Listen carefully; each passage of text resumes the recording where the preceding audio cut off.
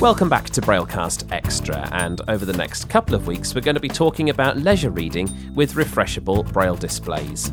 On this week's episode we're going to be talking about the various types of refreshable Braille displays that are on the market, and we're going to talk about specialist Braille libraries that are available to people who live in the UK. The session was recorded on Tuesday the 9th of November 2021 and introduced by Dave Williams. Good evening and a very warm welcome back to the Braillists Foundation Masterclasses. It's great to have your company once again. And tonight is the first of a two-part masterclass where we will be exploring the topic of electronic Braille books. At the Braillists Foundation, we know that there isn't one right way to read. What we intend to do is promote multiple ways to read so that you have choices about the options that work best for you. And somebody who I know is hugely passionate about reading and seems to get through several books a week is my good friend and colleague, Sean Randall. Sean, of course, was the brains behind the original Jotter Twitter extension for JAWS, which then evolved into many popular Twitter clients that have been used around the world by blind and partially sighted people to gain screen reader access to Twitter. Sean is also, as I mentioned, a prodigious reader. You'll find him on many a website, waxing lyrical. Usually, sci-fi is Sean's poison of choice, but I'm sure he'll tell you more about that in a second. And Sean, his professional credentials, he's also an IT teacher at New College, Worcester. Sean, it's a pleasure to have you with us. We're really looking forward to this session tonight. Sean Randall, everybody. Thank you very much, Dave. That's a very glowing introduction. I'm not sure I'm quite worthy of all that praise, but thank you for having me here. It's lovely to be here. So I'm going to just tell you a bit about me first, and then I'll explain about the structure, really, of my planned sessions. So let's just talk about me. I don't like talking about me, so we'll keep it brief. I'm Sean, of course, Sean Randall. Unexpectedly and many months early, over 3 decades ago now. That's quite a scary thought. Now, I was a hugely Braille-resistant child. If there happened to be anybody from my home area listening, they will be shocked that I am even doing Braille in any sense, because I think the combination of them not having the books I wanted to read and me not being able to read fast was just a barrier too far, really. Synthetic speech was my trusty friend for many, many years. It became my go-to method. I spent a lot of my childhood roaming around charity shops looking for second-hand paperback copies of books, which I would then scan into my computer page by page to form eventually a copy that I could listen to using my robotic voices. I was very lucky to have access to a very early version of HAL originally it was DOS and then for Windows. And the fabulous tones of the voice that was very similar to the hardware synthesizers of the time. On the Dolphin Apollo, I think I had an Apollo and a Gemini, kept me company while I used software to scan my books in. And so it was very rare to find a Braille copy of something I wanted to read. I didn't have any form of Braille technology. I didn't have a note taker. My sole Braille way of working was a Perkins. And that was it. So Braille was something you did at school on the Perkins that somebody would often have to, mark and correct, or that somebody would transcribe into print and then get a teacher to look at. It was a very separate thing. It was a bit of a gap between me and the sighted world, almost. It was one of those things that I felt sort of was a real barrier. And that was then. And now, as an adult, nothing comes close, really, to the ability to be able to sit in silence after a loud day at work, with dogs jingling all over the place. Thank you for the well-timed sound effect there, dog. People's technology making noises, being in a busy school environment. Nothing at all comes close to the ability to switch off your ears, because the silence is refreshing. And it's magical because now I don't have to wait for a book to arrive that's been manually transcribed 6 months after everybody else has finished with it. Now I can buy a book on the day it comes out. I don't have to have a queue, a request system in place to wait. I don't get told, oh, you can have a chapter if we have time. And it was that drip feeding me reading material that was my big problem as a child. And that's something that's no longer the case. Can anybody at all, I know we're not taking questions, but it'd be interesting if anybody wants to just raise a hand to say they can relate to that. Is that something anyone else has experienced?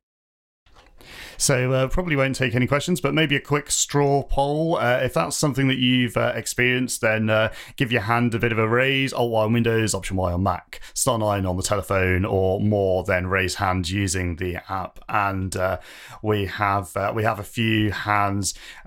Christo agrees. Carla agrees. Mary, Paulette, they're coming in thick and fast. See, it's good. Thank you, Ben. That's wonderful, isn't it? And phone number ending in 596 as well is identifying with that. Lovely. Thank you, Ben. I told you to put you on the spot, Ben. I should have given you some warning. No problem at all. It's what the moderator's for. So yes, the whole atmosphere changed for me when I began to embrace Braille as a tool. And I'll be honest, I still can't read as fast as I can listen. My text-to-speech speed is ridiculous. I just saw Ellie Clark's hand as well. Thank you, Ellie. And I had a really difficult time with this as a child because I felt that Braille was slowing me down.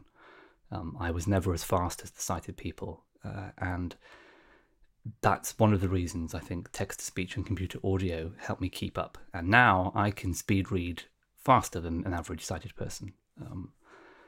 I'm a big science fiction fan, as Dave alluded to, and one of my secret guilty pleasures when I was a sort of teenager, slightly older teenager perhaps, was enjoying the novelizations that people wrote of Star Trek books and other types of series. But what would be a 2-hour, 2.5-hour read for a sighted person in my audio speed might be a 45-minute job, which is the same sort of length as an episode of a TV show. And so that was one of the abilities that I had to plough through books at such a high speed. It's not always the way you want to read. Sometimes you need to sit in and take in the words, and I gradually began to appreciate that more with reading Braille. So like I say, I can't read as fast, but I can get the book the same day as a sighted person using very similar technologies.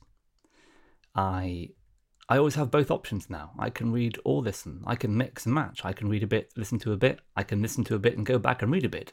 I can flip and, jump between, and that's amazing. And no matter what type of material I'm reading, whether it's a library book that I've borrowed or whether it's something I've saved up for and bought because I'm excited to read it, whether it's a newspaper or a magazine or even a long blog post or a social media post that someone's written, my fingers or ears are always there to work together, for work or leisure or anything in between. And sometimes the lines do blur. I work in technology and I enjoy technology. And so sometimes it's hard to know where the rabbit hole of reading will leave you. So that's my sort of technological / Braille background. I got into Refreshable Braille very late. I'd not used note takers or anything at school. And it wasn't until I suppose I began to meet other blind people that I knew what Refreshable Braille was. It was a bit of a jolt to my worldview, I suppose, that Braille wasn't just this static thing on paper that was the thing that separated me from my sighted peers. It was something more flexible, more robust. And now, just as a snapshot of my sort of average week, I might use Braille for labelling food items around the home. I might use Braille when playing cards with my daughter. I might use Braille when doing computer games. It's quite nice to fly an aeroplane and read the distance to my destination on the Braille display as I'm flying the aircraft with my other hand. I use Braille at work for taking notes. I use Braille when presenting and giving speeches, as I'm doing now. I've got my one hand on the Braille display with a clock in one corner and the text of my notes under the other fingers, and that's brilliant, So that's where Braille comes in, and of course the reading side. I didn't mention that because I thought it was obvious, but perhaps it doesn't. It's not so obvious that a lot of my fiction is consumed with Braille as an aid and a method of reading. the final session, we're going to spend the whole slot looking at mainstream reading solutions, the ones that aren't designed for us as blind people, the ones that are made for everybody else, that we just happen to be able to use, whether by design or accident. And we'll talk about all their accessibility quirks and foibles, and about the pros and cons of each of them. So that's going to be the session next time. And I must say, in terms of quantity of material or variety of material, that is where the Braille technology truly shines, because it means that we combine specialist hardware, such as a Braille display, with mainstream software, such as, for example, Kindle. And you put those two together and you have brilliant access. So the session 2 weeks from today will be covering those tools, and just as today, there will be a handout coming out with all the links and information, and there'll be a recording as well. But I'd love to have your company in person to take questions. So that's going to be the thrust of the final session in 2 weeks' time. This week and tonight, the focus is going to be on the variety of Braille equipment on the market, how they compare with each other, the good things and not so good things about each of them. And then we'll just touch on the specialist libraries and resources that we have access to within the blind and vision impaired community. So I'm going to dive straight in and talk about Braille equipment, if you like, Braille hardware that we would use to read.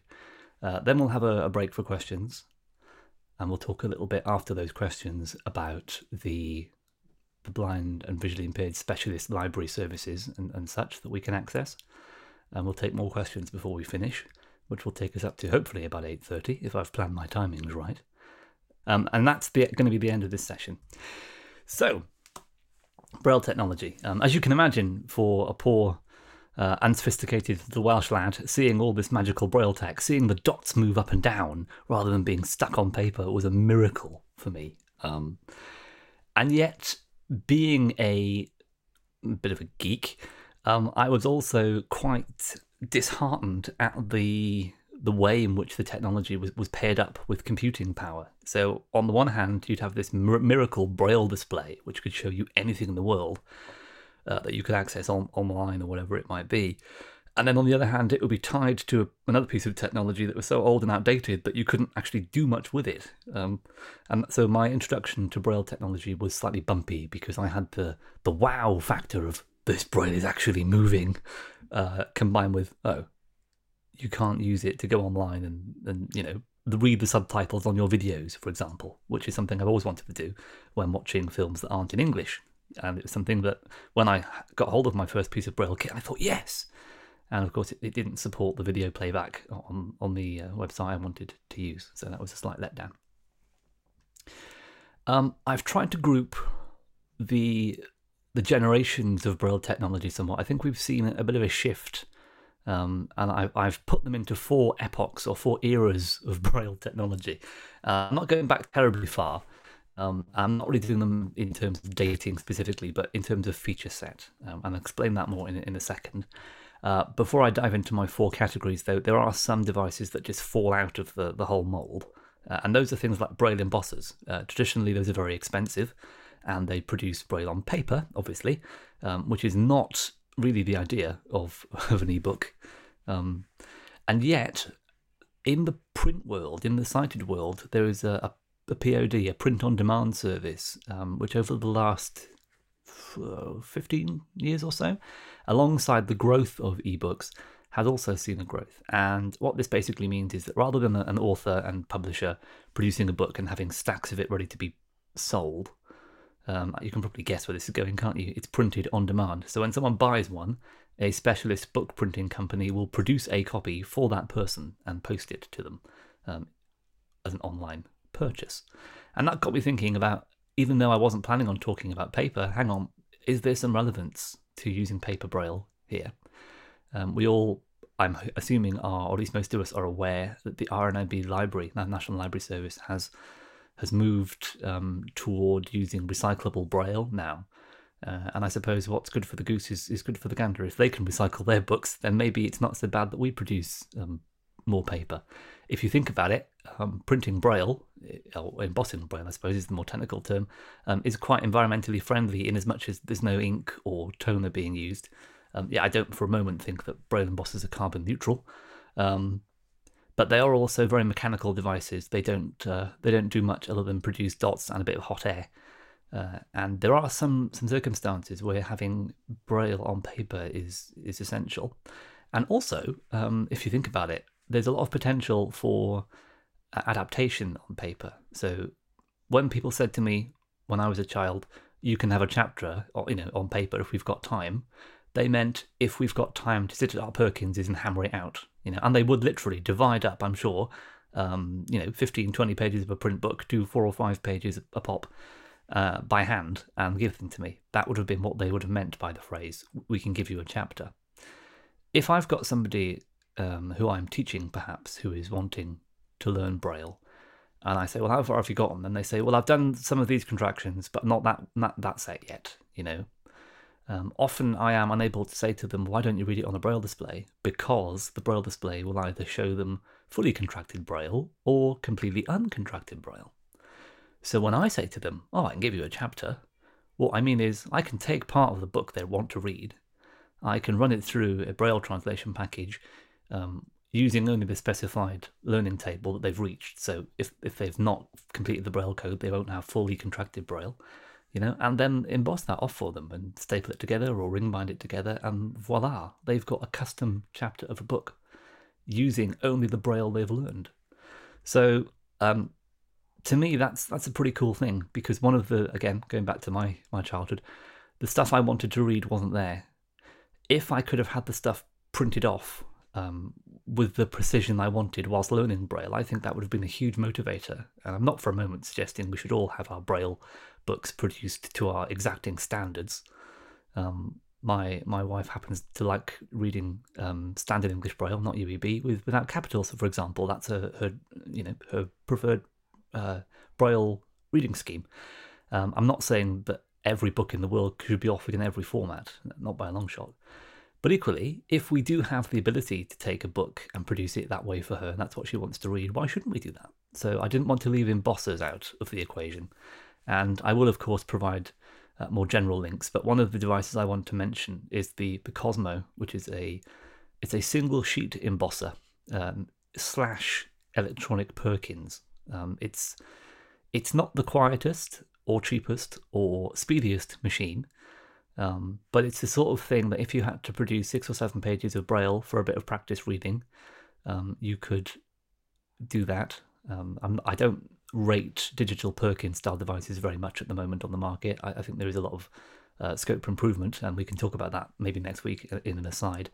But the Cosmo, which is, I believe, sold by Technovision Systems, is a very handy tool for producing small amounts of Braille if you can't afford an embosser on paper. And combined with something like Duxbury, the Braille translation software, you can produce Braille at the right level for your comprehension. And whether you've got a child learning Braille, or you're someone who needs to learn Braille themselves and hasn't yet finished the course, not many of the Braille devices that we're going to talk about will let you adjust the Braille so precisely. There is scope for some of them to do that, and I'll talk about a bit more about that as we get there. But I wanted just to mention the embossing aspect, because I hadn't really given it much thought. Rashly and perhaps naively in my youth, I said to myself, we don't need paper anymore, let's go digital. Run ahead, full steam. And now I'm thinking, hang on a minute, paper may have its place in certain situations after all. So that's my waffle on embossing. And if you've got questions about that, hold them and we'll talk about that in a minute. So my 4 generations of Braille displays. Okay, I'm not going to go into particular models here, but I want to just talk about what I call the 4 sort of epochs of Braille display technology. So your first batch, your first generation Braille displays are those that are, to quote the computer vernacular, dumb terminals. That means they are input and output devices only. They may have a keyboard. They will definitely have a Braille display or a strip of Braille dots on them, because that's what they're for. What they lack is what came along in the second generation, memory. So you can plug them into something or wirelessly connect them to something, and they will show information from the thing they are connected to, be it a phone or a laptop or a computer or a TV or anything like that these days. I wouldn't be surprised if you could connect a Braille display to your washing machine in the near future. It's probably coming. But regardless of what you connect them to, when they are not receiving information from or sending information to a device, they don't do anything on their own. So when I talk to sighted parents about this, and I have parents of young children coming through the school at New College quite a lot, I say to them, imagine this type of device as a combination screen and keyboard. If you take your screen and keyboard out of your computer, all you've got is something to look at and something to press. There's no processing in the middle. And that is my first generation type of Braille display. Now, of course, these devices aren't overly suited for reading Braille ebooks on their own because the book's got nowhere to be. It would be like trying to read your email sat at your desk with your screen turned on but your computer powered off. There'd be nothing to read. It wouldn't work. That's not to say you can't do it. Obviously, if you've got your Braille display connected to something else, like we said, like a phone or a computer or a tablet, that is going to work, and you are going to be able to read a book. But by far, the more common generation now are the second generation of Braille displays. These are the ones with some memory of their own. So not only can they connect to things and show you some Braille and take some input, but they can also keep things inside themselves. They've got a rudimentary type of memory, or thinking power, if you like. And these type of devices, when I say memory inside, I don't necessarily mean completely inside. So I class things such as, I'm going to drop products in here now, specific products. So the original Orbit Reader 20, I would class that in my sort of chronology as a second generation display, not so much because it's old, it's quite new in comparison, but because it has memory of its own in the form of a memory card. So I'm not saying the memory has to be completely inside the device. You can put a memory card in your Orbit and use it standalone, use it without anything else. You can read a book on your Orbit without it being connected to anything else when you've put that book inside it somehow. And this is where the first generation displays start to fall a bit short, because as lovely as it is to read a book sat at my desk, it's even lovelier to be able to do it in a garden chair or with my knees up in bed without having to be dependent on another device. There have been occasions when I've been reading with a Bluetooth connection to my computer and I've taken my Braille display downstairs or into another room or two, and I've started to get dropouts, and I thought, this stupid thing, battery must be going or something, it's been used for too long. And what's really happened, of course, is that the connection strength between the two devices has faded with distance, and I've been noticing the dropping out. So moving away from the first generation terminal devices to displays with memory was a big thing. The third generation is what I classify as displays with built-in translation. So the big downside, I suppose, to things like the Orbit 20, the original Orbit, were that they could only read Braille files. Most people, average Joe on the street, doesn't have a whole hard drive full of Braille files lying around. They're something you have to produce or have produced for you. And so the next obvious step is to take the software that makes Braille files out of Word documents, for example, out of web pages, out of ebooks, whatever it may be, and put that software on the Braille display itself. So then you can put other things on there. You can put your text documents, your text files, your Word documents, or anything else, and make them Braille. And finally, the fourth generation, we aren't here yet, this is coming. So what I see as will be the next step of Braille display access will be the sorts of devices that not only let you read a book from a different format. So if you've not got it as a Braille file, that doesn't matter. They will also let you read a Braille book that you don't have yet. So they will let you go online and download that book, or they will deliver that newspaper to your device when it wakes up in the morning. And that's what we are seeing with some more modern devices. So for example, the Humanware Brailliant series of devices has the ability to be part of your Wi-Fi network at the moment. And that's not overly useful in the UK at the present time, because we don't have an interface library for it to interface with and talk to that works here. But it's coming.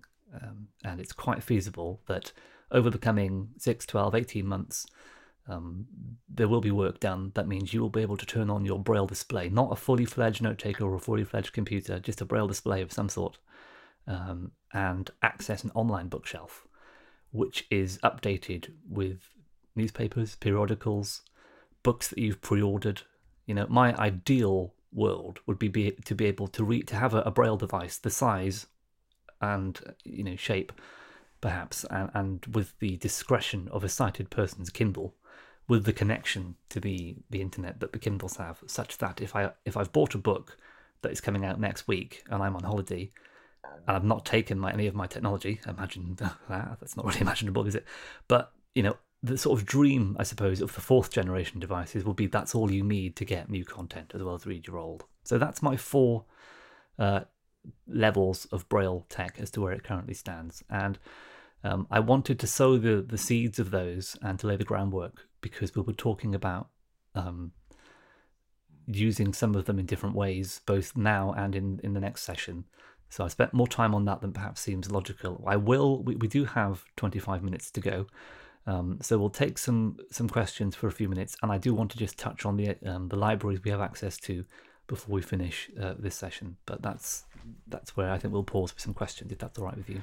Thank you for that, Sean. Great content so far. And as Sean says, we'll take some questions now about different Braille devices. I can see Ellie has her hand raised already, so we're going to come to Ellie first, and after Ellie, we're going to come to a question in the chat. Ellie, you are good to go. Okay. Which of your categories would the Braille Note Touch go into? Because does it really count as a Braille display, because it's kind of got a bit of a mind of its own? That's a very good question, Ellie. Yeah, I think note takers do fall off the category thing a little bit, don't they? I was sort of thinking more of Braille displays, a bit like embossers. Braille note takers are a bit of everything. They can do a lot more. So I will mention them specifically. I think the Braille Note and the Braille Sense are the real contenders, aren't they? But yes, they don't really fit into those generationals because they are more than Braille displays. They are proper computers in some ways in their own right. Yeah. Great question from you there, Ellie. Going to come to a couple of questions in the chat. Russell wants to know what your opinions of the L Braille are. Sure. Oh, Russell, I could do a whole session on the L Braille, and maybe if the Braillists will have me back, I will, because I love and hate it, which is no answer at all, is it? I love the idea of the L Braille. I love the form factor. I love the fact that it's running Windows, which is mainstream and very good. What I hate about the L Braille is the fact that the way they've made it so that you have to have 25 fingers on both hands to control it with JAWS is really complicated. And so I will gladly wax for many, many minutes about the L Braille, perhaps in the bar when it's a bit less about reading.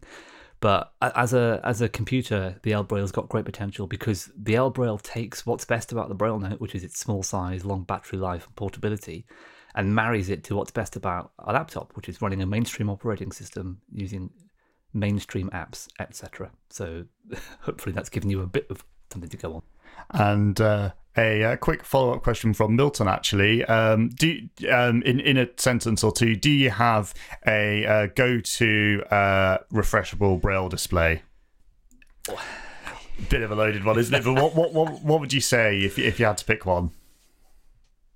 If I was recommending one for someone going off to university, which is where I've been sending people lately because of my job, I would say it's a bit of a toss-up between the Brailliant and the Focus. And I'm leaning slightly more toward the Brailliant because of ease of use at the moment. So it's the HumanWare Brailliant BI40.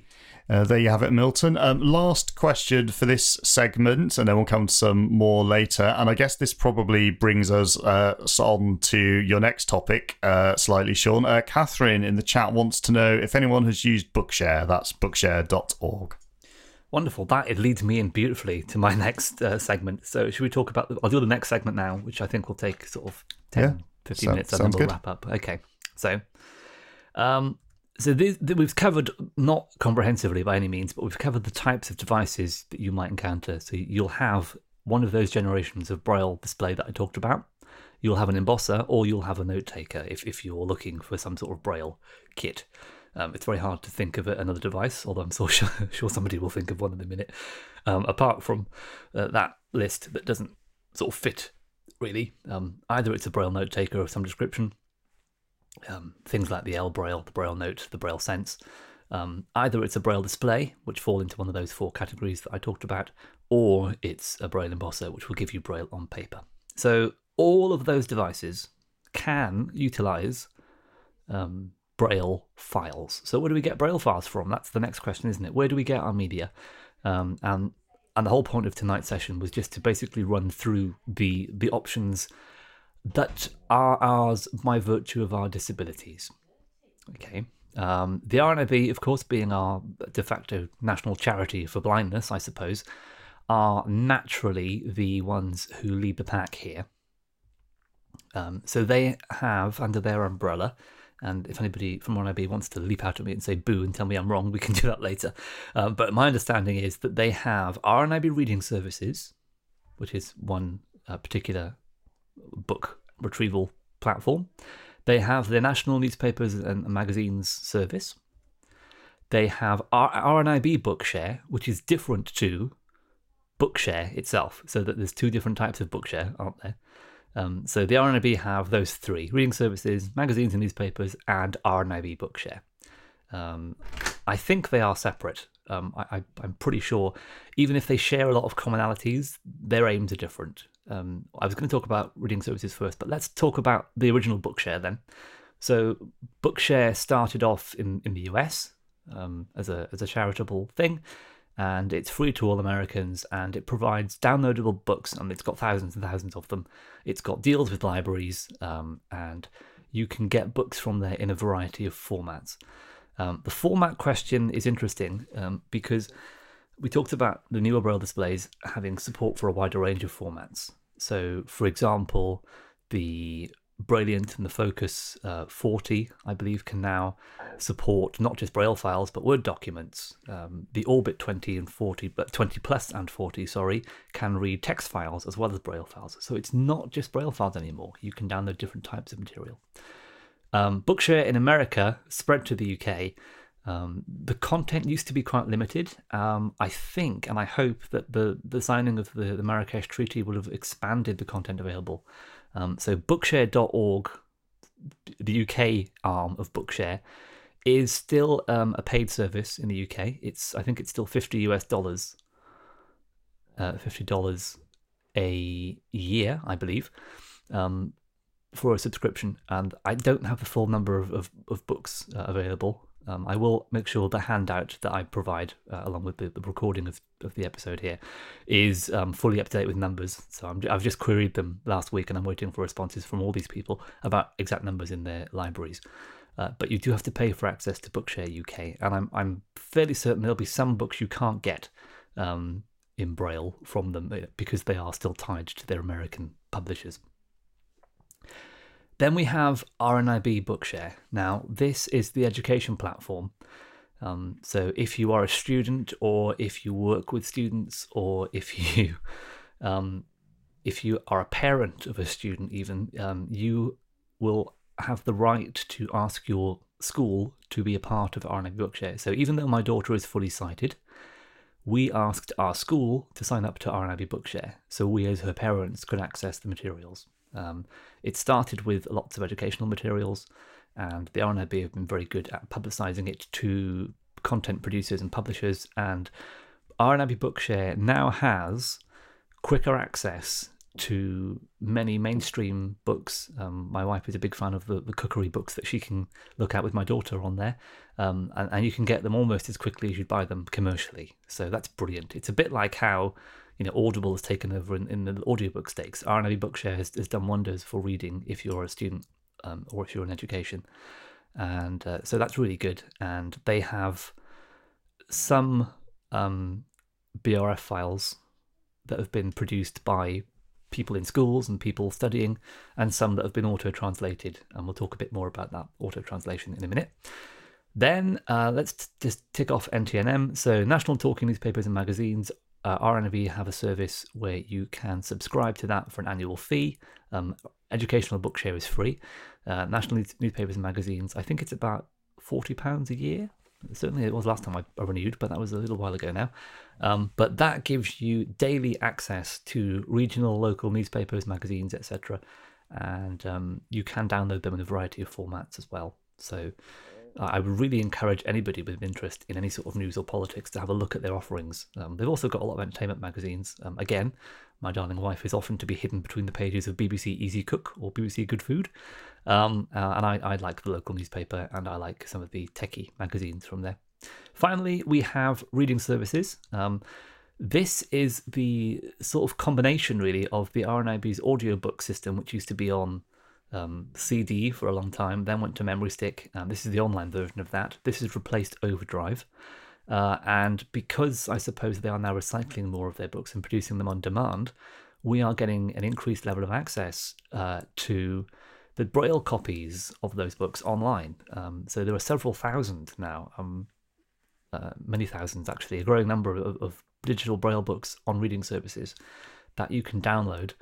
Reading services is free to anybody in the UK with a visual impairment, and if you have any of the Braille devices that I've categorised earlier on today, and you've got a Braille file from reading services, you can use it, use that Braille device to read it. If you've got a very old device that doesn't have much memory, much of a brain, you may have to read the Braille file with the device attached to your computer or your other device. But everything from second generation onward supports BRF files, which is basically a Braille file that you would otherwise have embossed, I suppose is the nutshell version of BRF file. And reading services have many thousands of those. They are increasing all the time, and it's a wonderful resource because you will get access to more and more as time goes on. It's only been going, I don't know the exact time, not very long, comparatively long. I'm pretty sure it's not quite, is it maybe not 18 months old? But in any event, it's not been going for as long as Talking Books, and yet already we are into the four figures of content, which is brilliant. There are other small resources for Braille content. The National Accessible Library, that was formerly called the Seeing Ear, for example, they hand out Word document copies of books, and they've got a reasonable number. They haven't added any recently, so I don't know whether they're still going. I need to talk to Tony about that. I've asked him for a comment for my summary and my handout, so don't all go and pester poor Tony with questions until you've got the handout. But that was a contender in the space for a while. And then there are specialist sources of BRF, things like Bibles, which you can download from various online places, almanacs, people who still use those. I had a gentleman a couple of years ago who was very keen on finding a way of getting Braille tide tables. I don't know if he was a fisherman or if he was just interested, but or if he was going out with his Braille display on a canoe, who knows. But BRF files can be used for all sorts of specialist purposes. And I forgot to mention Braille music, of course, as a plug for reading services. There's also a lot of Braille music in there. That is pretty much it, I think, for big content providers. That's pretty much where we are in terms of access for not mainstream access, but specialist access. So, and the other point I want to just make, we are rapidly closing in on the end of my time here with you tonight, but I wanted to just talk about the format issue. So, second generation Braille machines with memory, so things like the Orbit Reader 20, the original Orbit Reader 20, the original version of the new Focus, which only had support for BRF, Braille displays from Eurobraille, Braille displays from some of the manufacturers. They have memory on board, but they only read Braille files. So, as a rule, the Braille files have to be pre-translated. And this does cause its own series of problems as well. So I was thinking of, for example, when I was reading a book a couple of weekends ago, I had it in UEB with full caps, and if I wanted to share a chapter with my wife, if that had been a BRF file, she would have had no choice but to read it in that way because the Braille would have been pre-translated.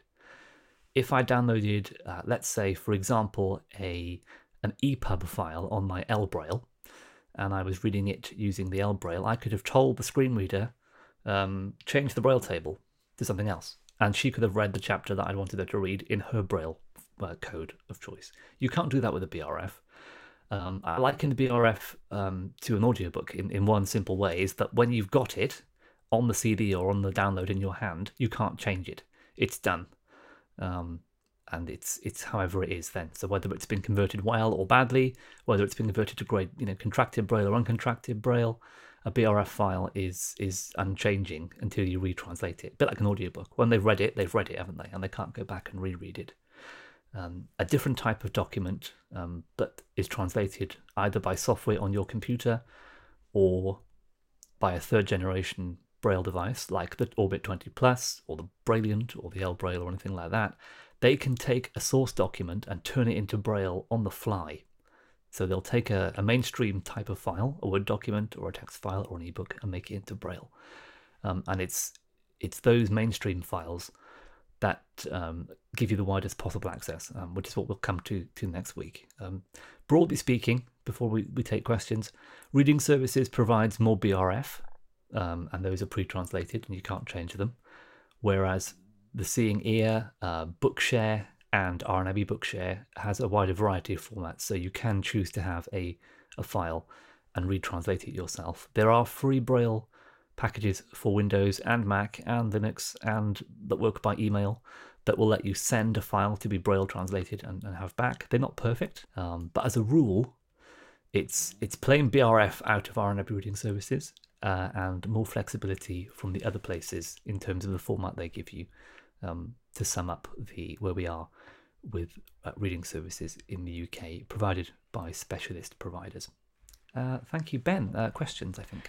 Thank you, Sean, for a great session there. Definitely lots to take in, and we have a few questions already. Going to come to Peg in a moment or two, but first a question from Jeff in the chat, who is wondering if it's possible to resume where you left off when reading a book on Bookshare without setting a bookmark.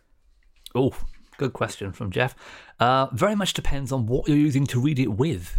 If you've got a Braille file out of Bookshare and you're using it on a Braille display of your own choosing, then that depends on the Braille display. Their online reading platform it has been a bit quirky in the past. And similarly, things like Dolphin Easy Reader are pretty good on some platforms and not so good on others. So I'm afraid the answer is it all depends on what you're reading it with. I'm afraid I can't be more specific than that at the moment. No problem. Thanks for that, Jeff. Great question. We're going to come to Peg now, and after Peg, we're going to go to someone who's dialed in on the telephone number ending in 517. Peg, you are now unmuted. Hi. Hi. I'm from Vancouver, British Columbia, Canada, and this has been a wonderful presentation. I was just curious to know about the RNIB Reading Services resource. That's free to the people in the UK. How much would it cost for people in Canada or the US or in other places to subscribe to it? Or is it available to people outside the UK? Oh, that's a very good question. I don't believe it's an international thing. I would have to double check that for you, Peg, but I will make that note in my handout. I've made a note to provide a note of that. But I'm afraid I don't think it's international. Oh, and the UI. This is Dave. Can I just come in on that? Dave, Sean is correct. It is because of the way it's funded, Peg. It's it is a UK service. However, all is not lost. Were you to contact, if there was something in there that you wanted, so if you went on the website and you did a search and there was something you wanted specifically, then I would urge you to contact CNIB. And have them contact Reading Services, because I think one of the things that RNIB are keen to explore is to arrange a kind of a reciprocal arrangement between the Reading Services and and other libraries around the world. But Bookshare itself, as has been mentioned in the chat just there, is an international service and is probably available to you. But if there was something on Reading Services that you couldn't get through Bookshare, then I would take the library route and get them to contact Reading Services. Okay. Oh, thank you. That's good too. So just my screen is talking to me. I can't. Is the RNIB itself, the library, the RNIB library, is accessible to people outside the UK, or no? So not directly, but No. it may be via your library. So that's the point. So contact your national library and find out through them if they have an agreement with RNIB, and if they don't, then maybe we could make one. Thank you for that, Peg. Definitely a few other people with that question, though, I'm sure. Going to come to the phone number ending in 517 now, and after 517, we're going to come to Steve Pulley. 517, you are now unmuted. This is Mary Beth, and I'm from the U.S., and I just wanted to make 2 quick comments. Thank you, by the way, so much for this. This is a great series. Actually, Bookshare is not free to all people in the U.S.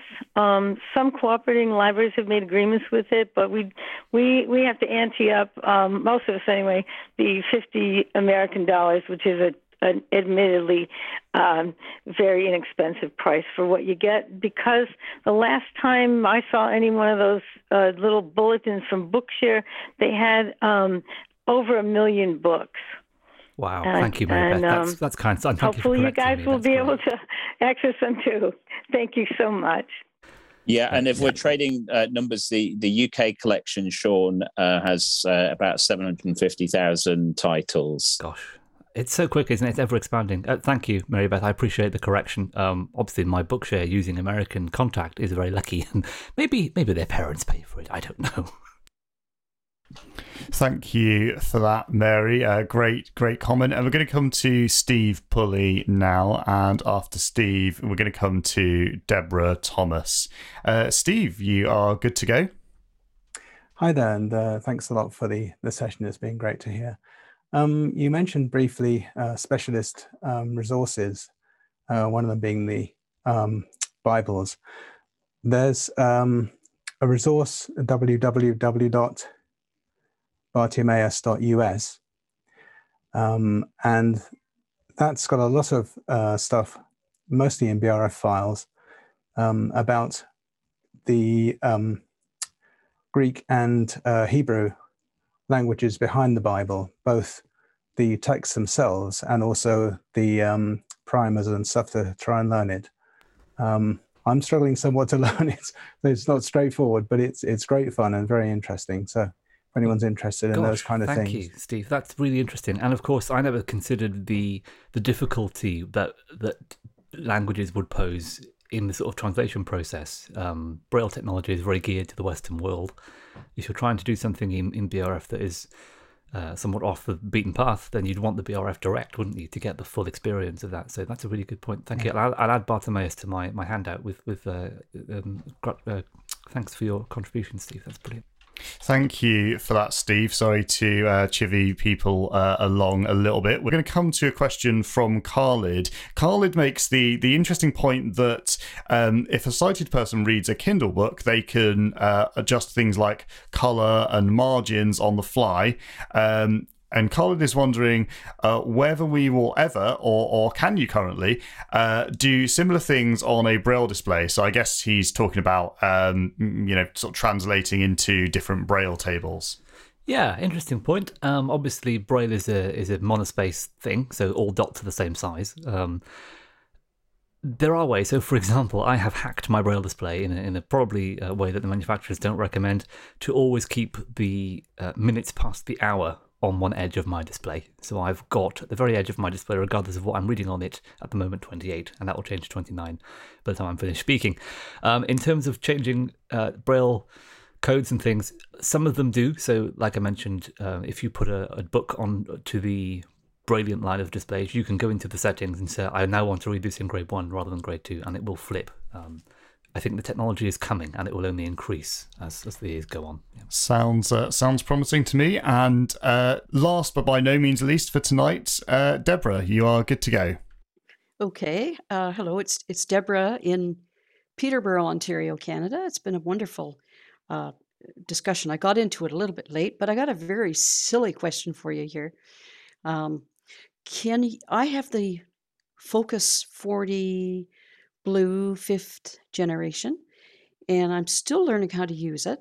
But what I wondered is, can you download ebooks on this type of focus? I've never tried it. Well, yes, you can. Okay. There is a section in the manual which explains how to put it into a file transfer mode rather than Braille display mode. Oh, I'm lousy at reading manuals. Yeah, I understand. When you've done that, the Braille display shows up in your computer as a drive, and you can then copy files that you downloaded onto there. And if they're in the right form, like a Braille BRF file, you can then read them on there as if it were anything else you'd written on the displays. Hope that's useful, Deborah. Thank you, everyone. And thank you, Sean, as well. I think all that's left for me to do now is to hand over to Dave to wrap up. Thank you, Sean, for your time this evening. We really appreciate that. And thank you, Ben, for your help with the moderation. And thank you to all of you for coming along and for your questions. But from myself, Dave Williams, Chair of the Brailleist Foundation, and the rest of the team, until next time, bye for now. We hope you've enjoyed this episode of Braillecast Extra. You can find more Braille-related content by subscribing to Braillecast, all one word, in your podcast client of choice, or listening to Braillecast, connecting the dots for Braillists everywhere on your smart speaker. For the latest information about future Braillist events and how to join live, subscribe to our weekly email newsletter at braillists.org/newsletter/sign up. You can also visit our events page at braillists.org/events. If you have comments on this recording or suggestions of topics or guests for future events, we'd love to hear from you. Please email help@braillists.org. You can also find the Braillists on Twitter @Braillists or on Facebook, facebook.com/Braillists Foundation. Finally, if you like what you've heard, spread the word. We welcome new listeners and live participants alike, so if you know other people who are interested in Braille, please tell them where to find us. In the meantime, on behalf of everyone at the Braillists, thanks for listening and bye for now. The costs of producing this episode were defrayed by a grant from the Activate Fund of the Winston Churchill Memorial Trust. For more information, visit wcmt.org.uk.